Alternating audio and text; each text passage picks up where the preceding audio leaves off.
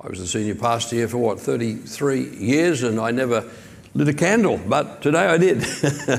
And David, in his wisdom, as the new senior pastor, well, new as of a few years ago, thought this was a good idea. And I think it is a good idea because tradition actually has a really important place in our lives. The traditions that Jesus criticized were the traditions of men that were contrary to the Word of God. He didn't criticize traditions that are useful, so not tradition as such. The fact that you put a Christmas tree up in your house every year is a tradition, not just a family one, a Christian cultural one. And there's lots of others like that. And so this is helpful because in this modern day, we lose track of time. I think despite the fact that we've got all the help in the world, iPads and phones and every other thing, often you lose track of the passage of time, and you don't even keep track of the real season you're in.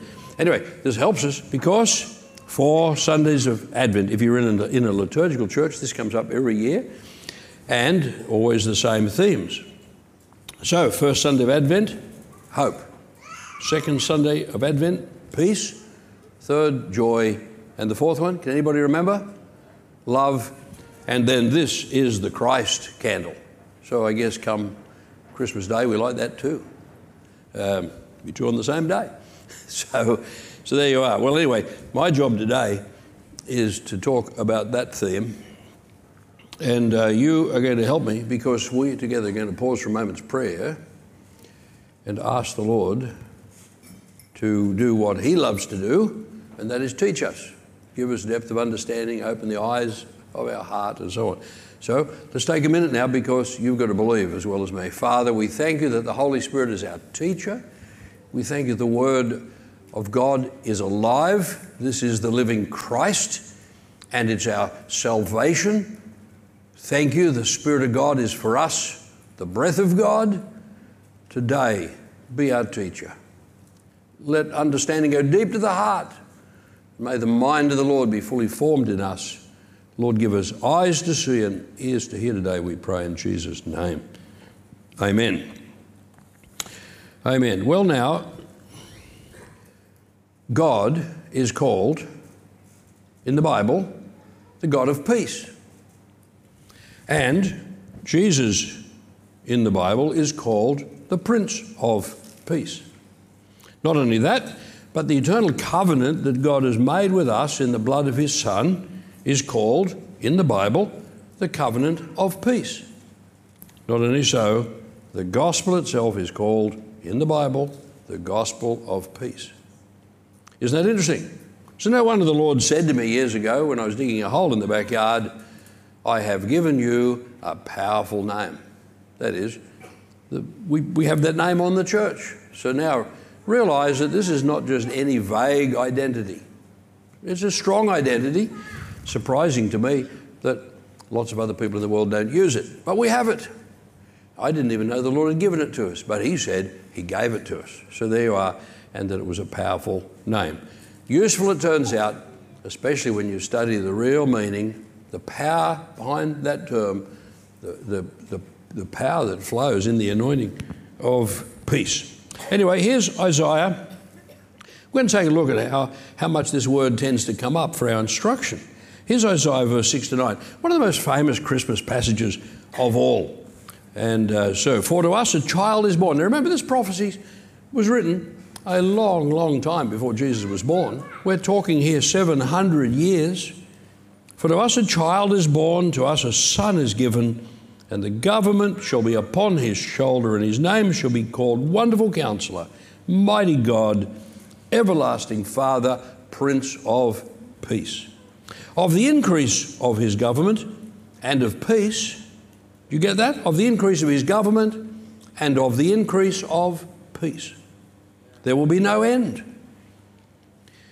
On the throne of David and over his kingdom, to establish it and to uphold it with justice and with righteousness from this time forth and forever. That is from the time of Christ. And forever. There will be no end to its progress, its growth. The zeal of the Lord of hosts will accomplish that. That's like God saying, I'm behind this and nothing's going to shift it or change it. So there you are. Well, what is the peace that is promised or talked about at Christmas? If Christ came to bring us peace, and if of the increase of his government and of peace, if that's the message, what is that peace? What is being spoken of? What particular kind of peace? Let me take you to an Old Testament type. I don't know whether it's officially recognised as a type by anybody else in this world, but for our purpose today, we'll call it a type. And that is Gideon, a type of Jesus, let's say. So you know the story of Gideon. He's just an obscure fellow in Israel. The Lord selects him, gives him a job. Angel turns up, tells him what the job is. And he was let loose, but then the Lord stripped away a whole lot of things down to very few people. And with very few people, with not much to go on, he rid the land of its enemies and he established peace in the land. While he was alive, that whole land enjoyed rest, the Bible says. So quite a work. Well, here's one little text out of his story. This is Judges 6. Then Gideon perceived that he was the angel of the Lord. Not that he personally was. No, he was looking at, he suddenly is confronted by the Lord, and all of a sudden Gideon perceives this is the angel of the Lord. The Hebrews always thought in terms of angels when it was the Lord turning up. That's part of the old covenant. And Gideon said, "Alas, O Lord God, for now I've seen the angel of the Lord face to face," because they thought they were going to die. But the Lord said, "Peace be to you." So in other words, the Lord himself speaks this word over Gideon. Peace to you. Speaks shalom over him. Powerful, powerful word. "Do not fear, you shall not die." Then Gideon built an altar there to the Lord and called it, "The Lord is Peace." This is where we get the name Jehovah Shalom. And there's quite a few stories in the Old Testament where somebody comes up with another name, so we've got a whole list of these. But this one, Jehovah Shalom, to this day it stands, and so on. Now here's the type of Christ in this sense. If you let Jesus loose, Gideon was let loose in that land, you would have thought he had not much to work with, but he brought about a huge transformation. And the Bible says you are God's field. And if you let Jesus loose in your land, that is the land of your life, you might not think he's got much there to work with, but I tell you what, he will transform the land and he will progressively drive out the enemies that are in your land, that is in your life. So in that sense for us today, he's a type, and he will, in your land, that is in your heart, bring you peace. All right, we go to the Christmas story proper. New Testament. In Luke 1, 77 to 80, we get a little bit of the story of Zechariah. Now, Zechariah is the father of John the Baptist. And you remember some very interesting things happened to Zechariah. He was struck dumb for 9 months to start with because he wasn't quite believing what the Lord told him about this boy that would be born. Well, even that there would be a baby, but there was. And so on the day he's born, he comes to name him. Now his tongue is let loose, and he comes out with some of the most amazing statements. But his statements are about his son John, but in the middle of it, he talks about Jesus, which is why John was here. Now that's the bit I want to show you. So in the middle of his speech, now remember, when we start reading here, he's talking about John. So that's where we'll begin, verse 77. To give knowledge of salvation to his people in the forgiveness of their sins because of the tender mercy of our God, whereby the sunrise shall visit us. This is a reference to Jesus. Jesus is coming. John is going to prepare the way. And the astounding thing is John did. You know, in a mere 6 months, John turned that whole nation back to a whole lot of right ways of thinking. It's kind of like he brought a huge amount of reform to Judaism in preparation for Jesus. And this is what Zechariah is talking about, to give knowledge of salvation to his people in the forgiveness of their sins, because the tender mercy of our God, whereby, it's because of John Jesus could come.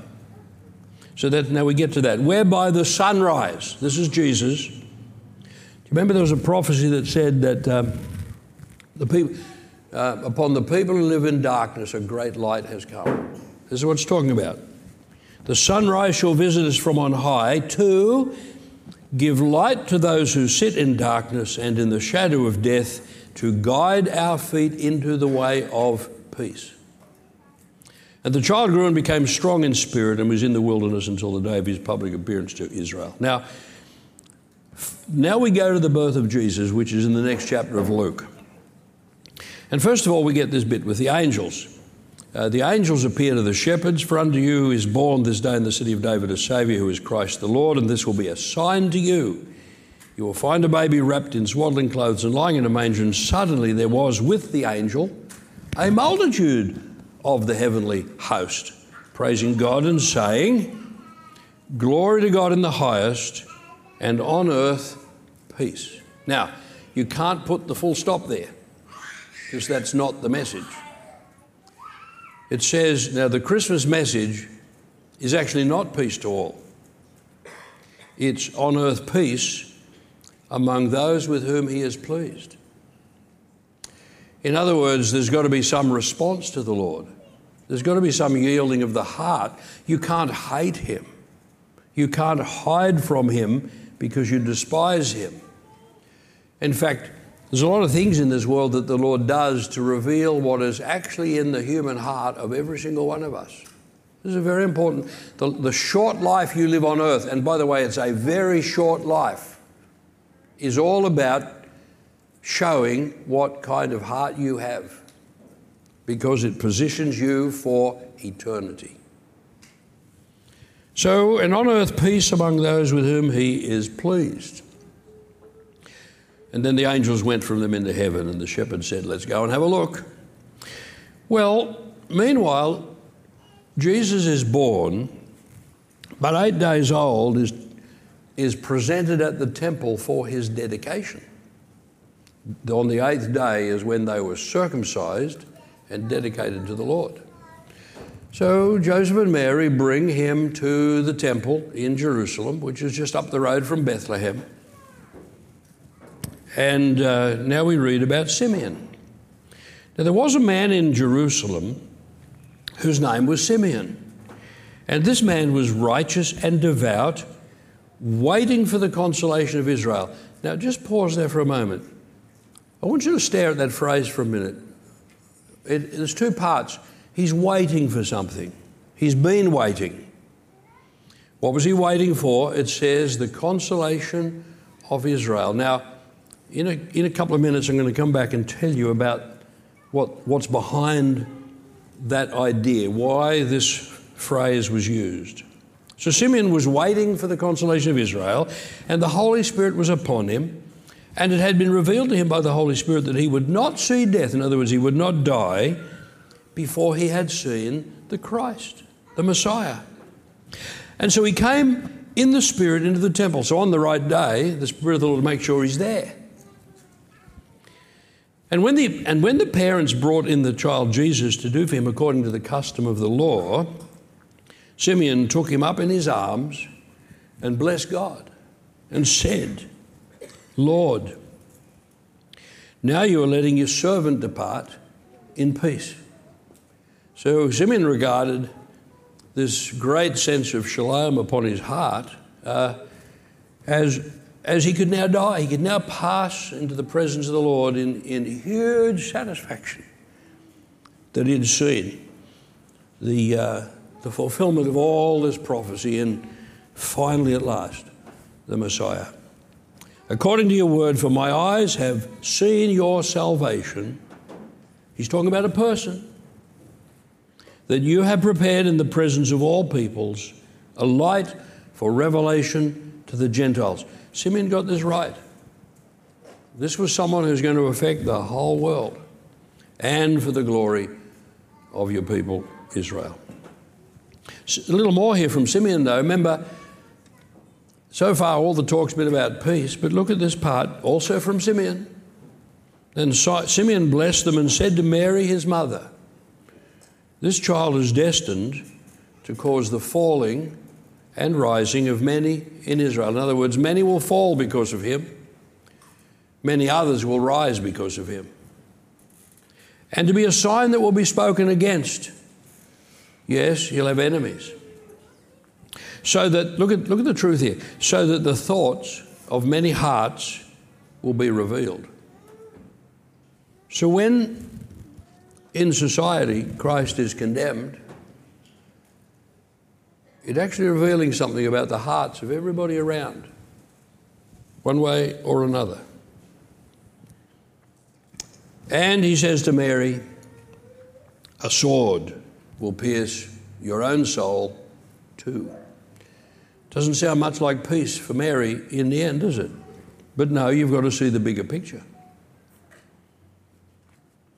Mary in the end had great peace, lived in the house of the Apostle John, knew more fully in the end who her son really had been and was.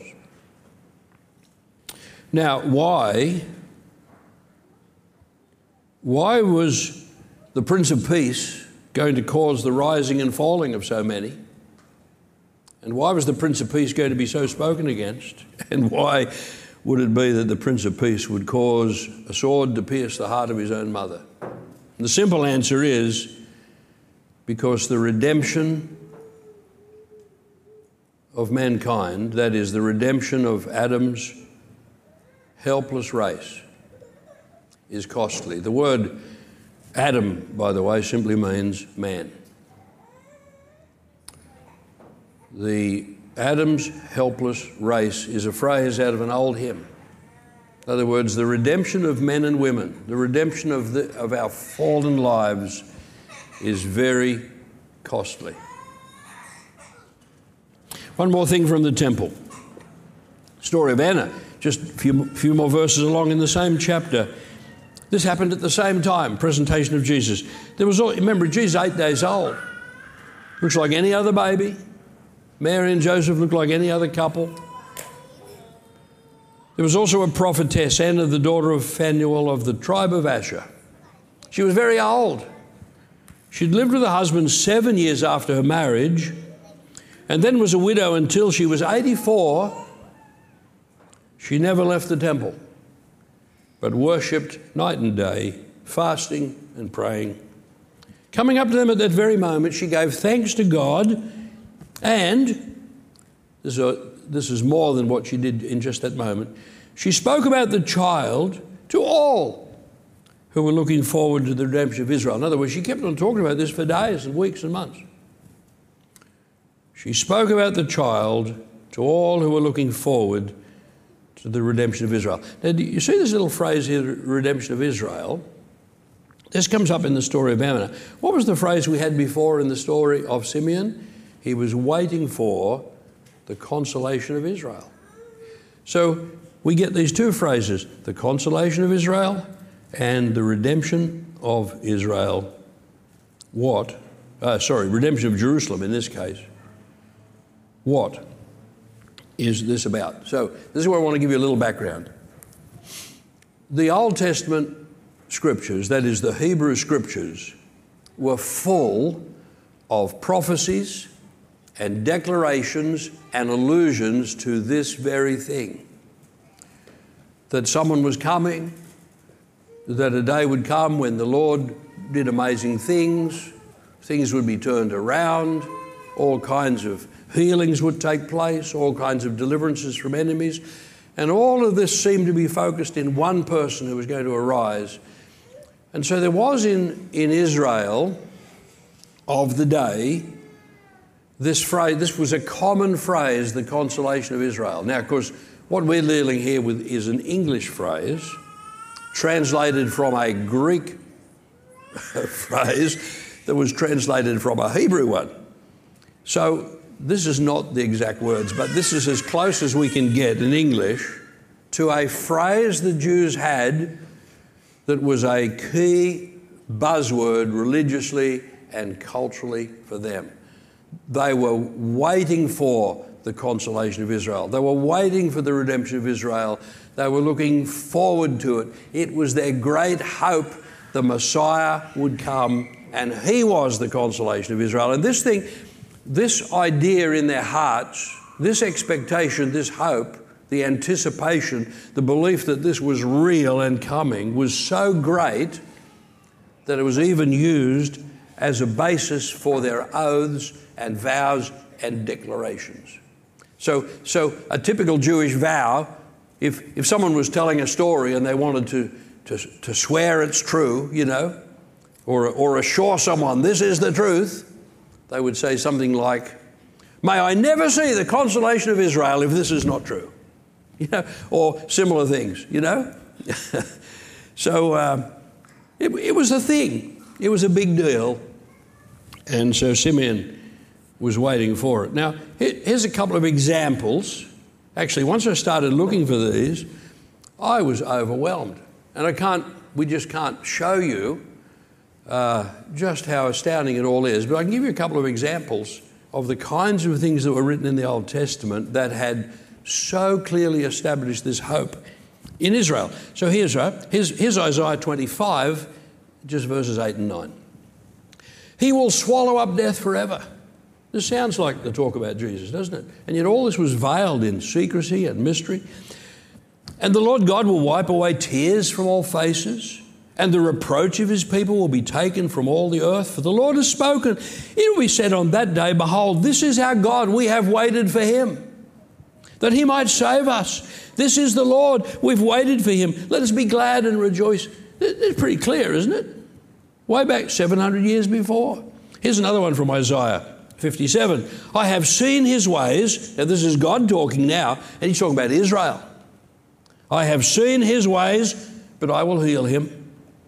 I will lead him and restore him and restore comfort to him and his mourners, creating the fruit of the lips, peace to the far and to the near. The far and the near, of course, meant all over the world.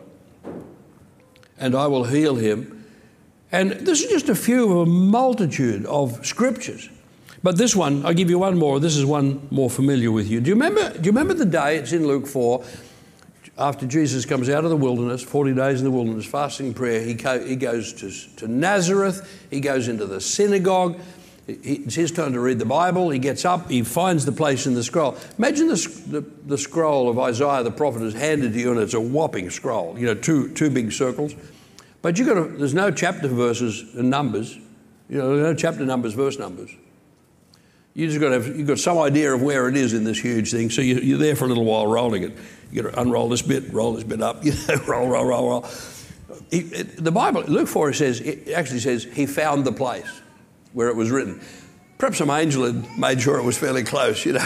But what do? You open it up and you start reading, and that's the only way you know how far you are through, whether you're one side of it or the other, so you've got to roll in the other direction. In other words, friends, they knew their Bible like we're supposed to. Like every single person sitting here, well, almost, let's say all the people who've been in church for a while, probably should remember that the passage Jesus read, he was quoting Isaiah chapter 61, except they didn't have the number. But that's where we find it. Now, this is the one where Jesus stood up and said, the Spirit of the Lord is upon me because he's anointed me. You know, preach good news to the captive and recover. Remember that bit? Well, when you go back to the prophet Isaiah 61, the passage is actually a bit longer than the bit he quoted. So this is my third example of what was in the Old Testament, and we're going to read not the shorter part Jesus quoted, but the slightly longer part. All right, so Isaiah 61, first 4 verses. The Spirit of the Lord, God, is upon me, because the Lord has anointed me to bring good news to the poor. He sent me to bind up the brokenhearted, to proclaim liberty to the captives and the opening of the prison to those who are bound, to proclaim the year of the Lord's favour. That's where Jesus stopped. And the day of vengeance of our God, to comfort all in mourn. See that phrase there, to comfort all who mourn? That's the consolation of Israel. And this whole thing's about the redemption of Israel. And then verse 3, to grant to those who mourn in Zion, to give them a beautiful headdress instead of ashes, the oil of gladness instead of mourning, the garment of praise instead of a faint heart, and that they may be called oaks of righteousness, the planting of the Lord, that he may be glorified, that's the Lord be glorified. They shall build up the ancient ruins, they shall raise up the former devastations, they shall repair the ruined cities, the devastations of many generations. In other words, a huge work was going to go on. Now, Jesus then is the consolation of Israel, but they were expecting something physical and tangible, something of the nature of an earthly kingdom, something like when King David was king and you conquered the nations around about and Israel was in the ascendancy and had lots of gold and prosperity, you know, and you were just the ants' pants amongst the nations, you know, as far as you could see. This is not what Jesus had in mind. The peace he had in mind, the restoration he had in mind, the redemption he had in mind was of another order altogether. And this is why when we talk about peace at Christmas, you've got to have a handle on the peace we're talking about. But of course in Christ there is huge consolation. Think about the consolation of who he is in our lives and the power of his blood and of the righteousness he gives and of the sacrifice he made and of his fullness all around us and his power and how he comforts us. His consolations are not small. His consolations are huge, and we all have them. The word he gives us, the spirit he gives us, the pardon he gives us, the grace he extends to every one of us, the healings we receive, all the promises we've received. We thank God. We have a wonderful Messiah. Which brings us to Jesus. And finally, this is where we can land our thinking today. Here's what Jesus said. Now, if we're going to now try and define more simply, a little bit more closely, what is the peace that Jesus brings? Jesus said in John 16:33, I have said these things to you that in me you may have peace. So this is the first thing to understand. You only get this peace in him. He says, in the world you'll have tribulation. So the world is not going to totally change. In fact, do you know that most people, even Christians or not Christians, the people who tend to do well, they build big corporations or they amass wealth or they break through politically, or I'm talking about the good people, not the bad ones. Do you know that when you hear something about their lives, like if they talk about their lives, they will invariably say it wasn't easy. Life was tough, you know, but they worked hard and they stuck at it and they got there in the end. No, in the world you'll have tribulation. Do you know why? Because without it, you're no good. Without struggle and effort and applying ourselves and discipline and hard work, there's not one of us that's any good.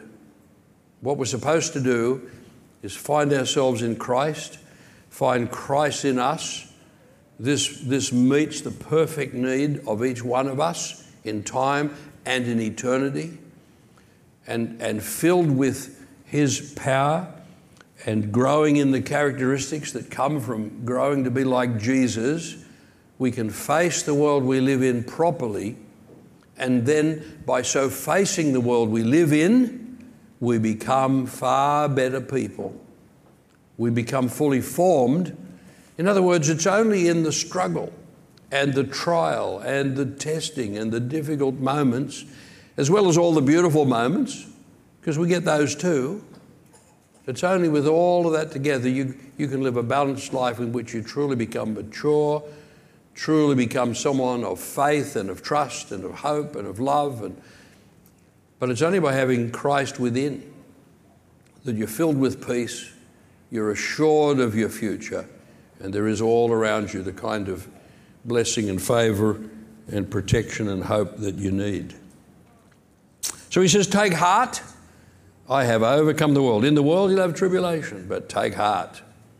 So the real peace that we have in Christ is meant to put us in this position where we are so filled with something from Him, something in us has changed, we can, by grace, take heart and deal with the world. He overcame it, and we can overcome it too. So that gives us a passage like this one.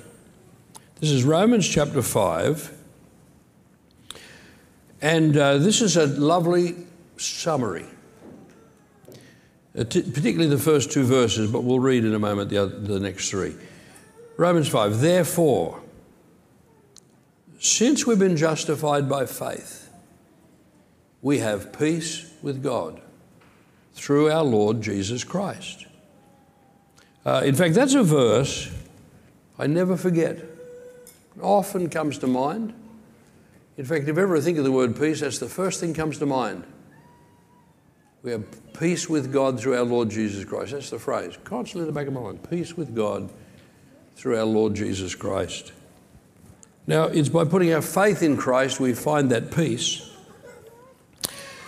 But we find it does a bit more. Through Him, that is through Jesus, as verse 2, we have also obtained access into grace.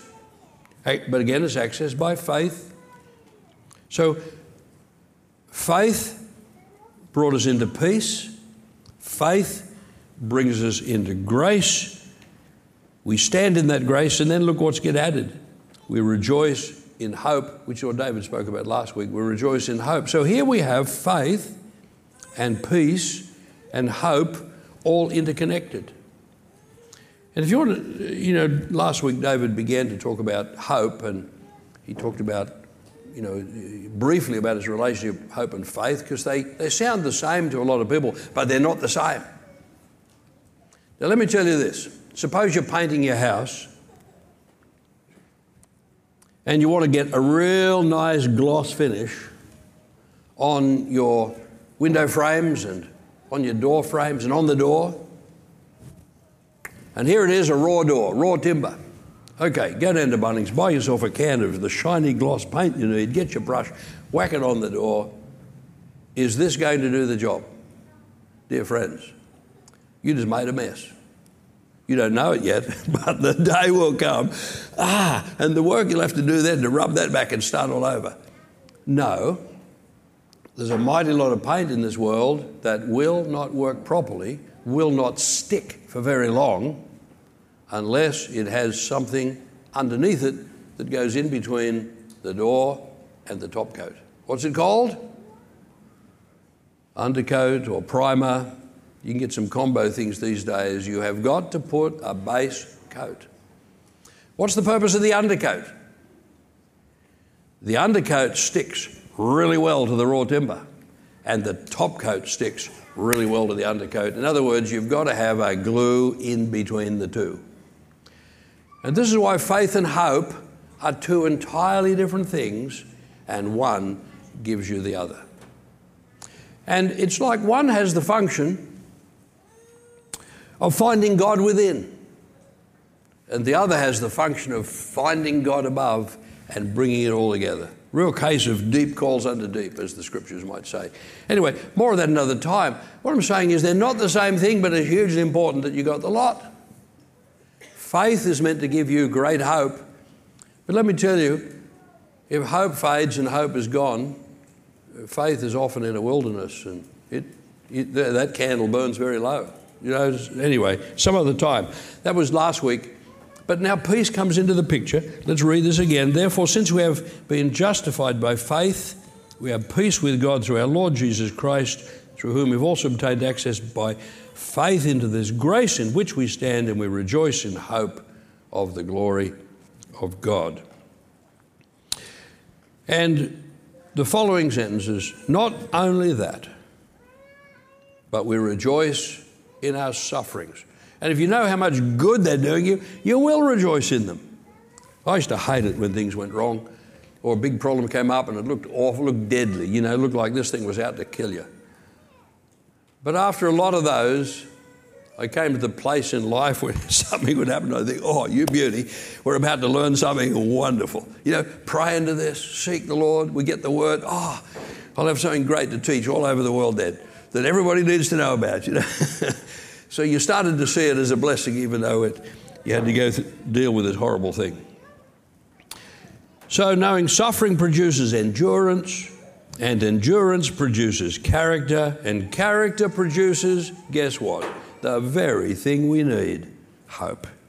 And hope does not put us to shame, because God's love has been poured into our hearts through the Holy Spirit has been given to us. Man, there's a lot here, but time's running out.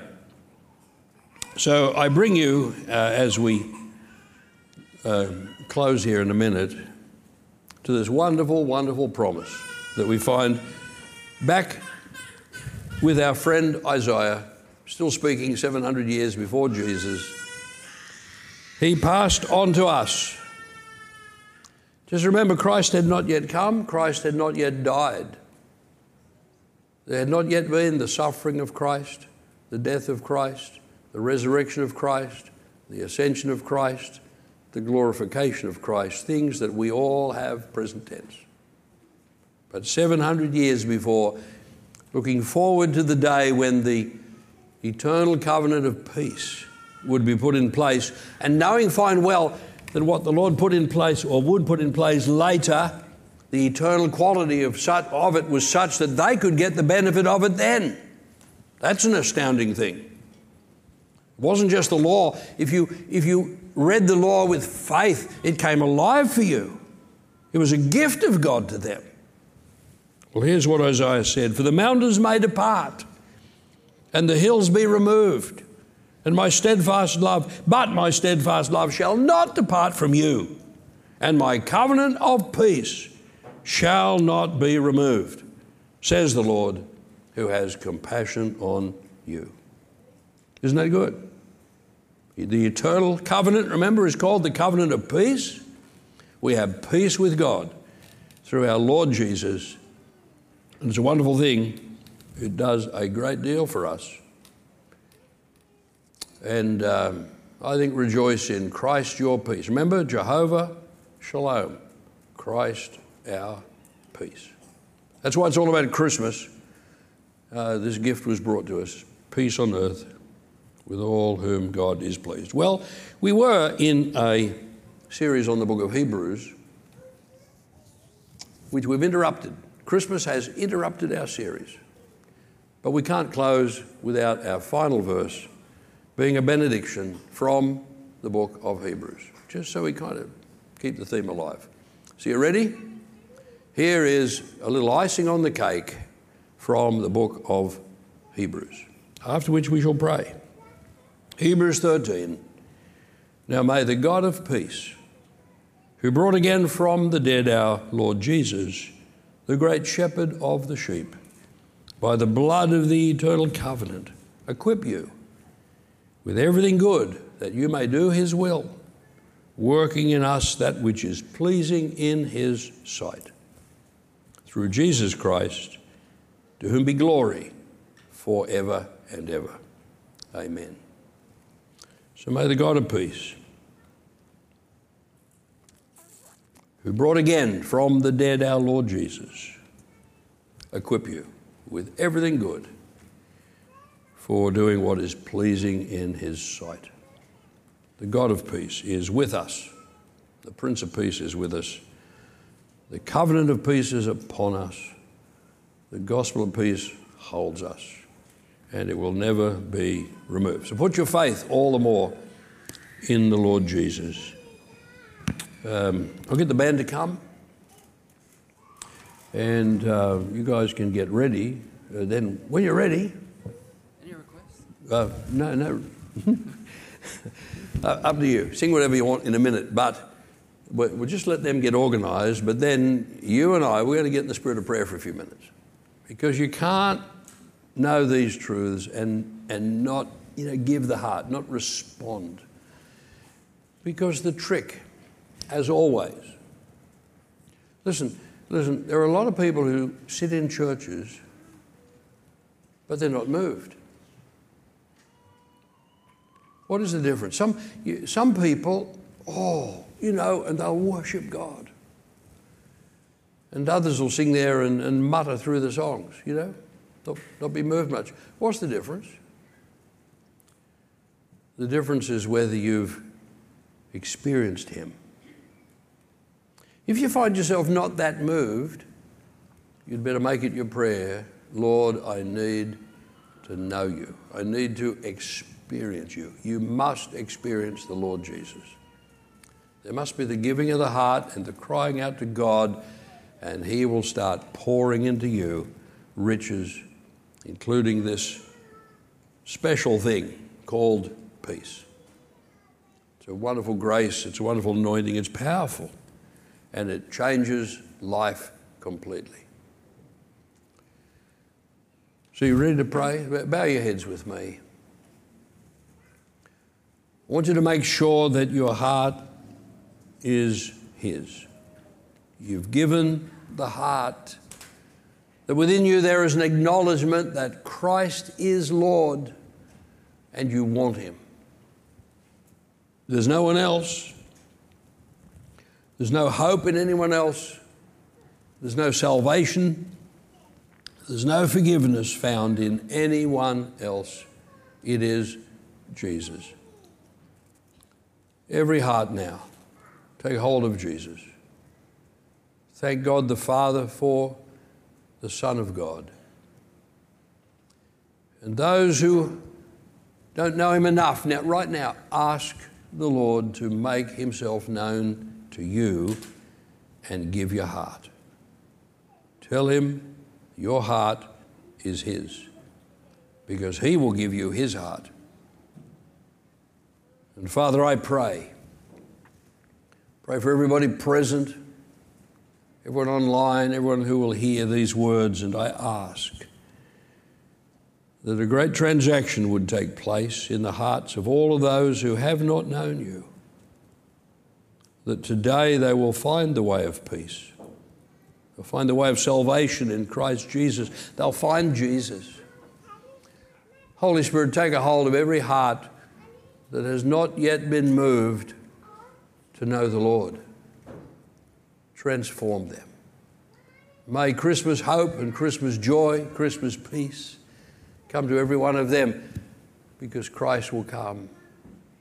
Holy Spirit, come and put within the heart of every last person here today the call of God Almighty. Lord, remember when your call came to me, and just in the giving in, the yielding of the heart, how much transformation there was. Let the call of God come right now to every one of these here, but Lord, even to people who are not here, even to people who will never hear these words. I think that right now, in this city, in Rockhampton, and in other places, the call of God comes to them right now, because we are praying. Let the power of the Lord go out, the Spirit of the Lord speak, the hand of the Lord take hold of hearts. May thousands turn to him today. And Lord, hear. I pray that salvation would come to the house of some of those who are sitting here today, and especially our young people. May our teenagers, may our children know the Lord, find the Lord, experience the Lord. And so, Lord, your salvation today come to every heart. And to everyone else, in the spirit of prayer, ask the Lord to make his own heart so well known to you. For the Lord to give you depth of understanding, for the Lord to fully form in you the mind of Christ, and for your Christmas this year to be so filled with the wonder and the amazement of really knowing the things of God. May the Scriptures come alive to you. Lord Jesus, do all of these things for the heart of your people. I bless them. I bless the people of peace. In Jesus' holy name. Amen. Now the grace of God be with every one of you, the God of peace. Equip you with everything good for doing his will. Amen.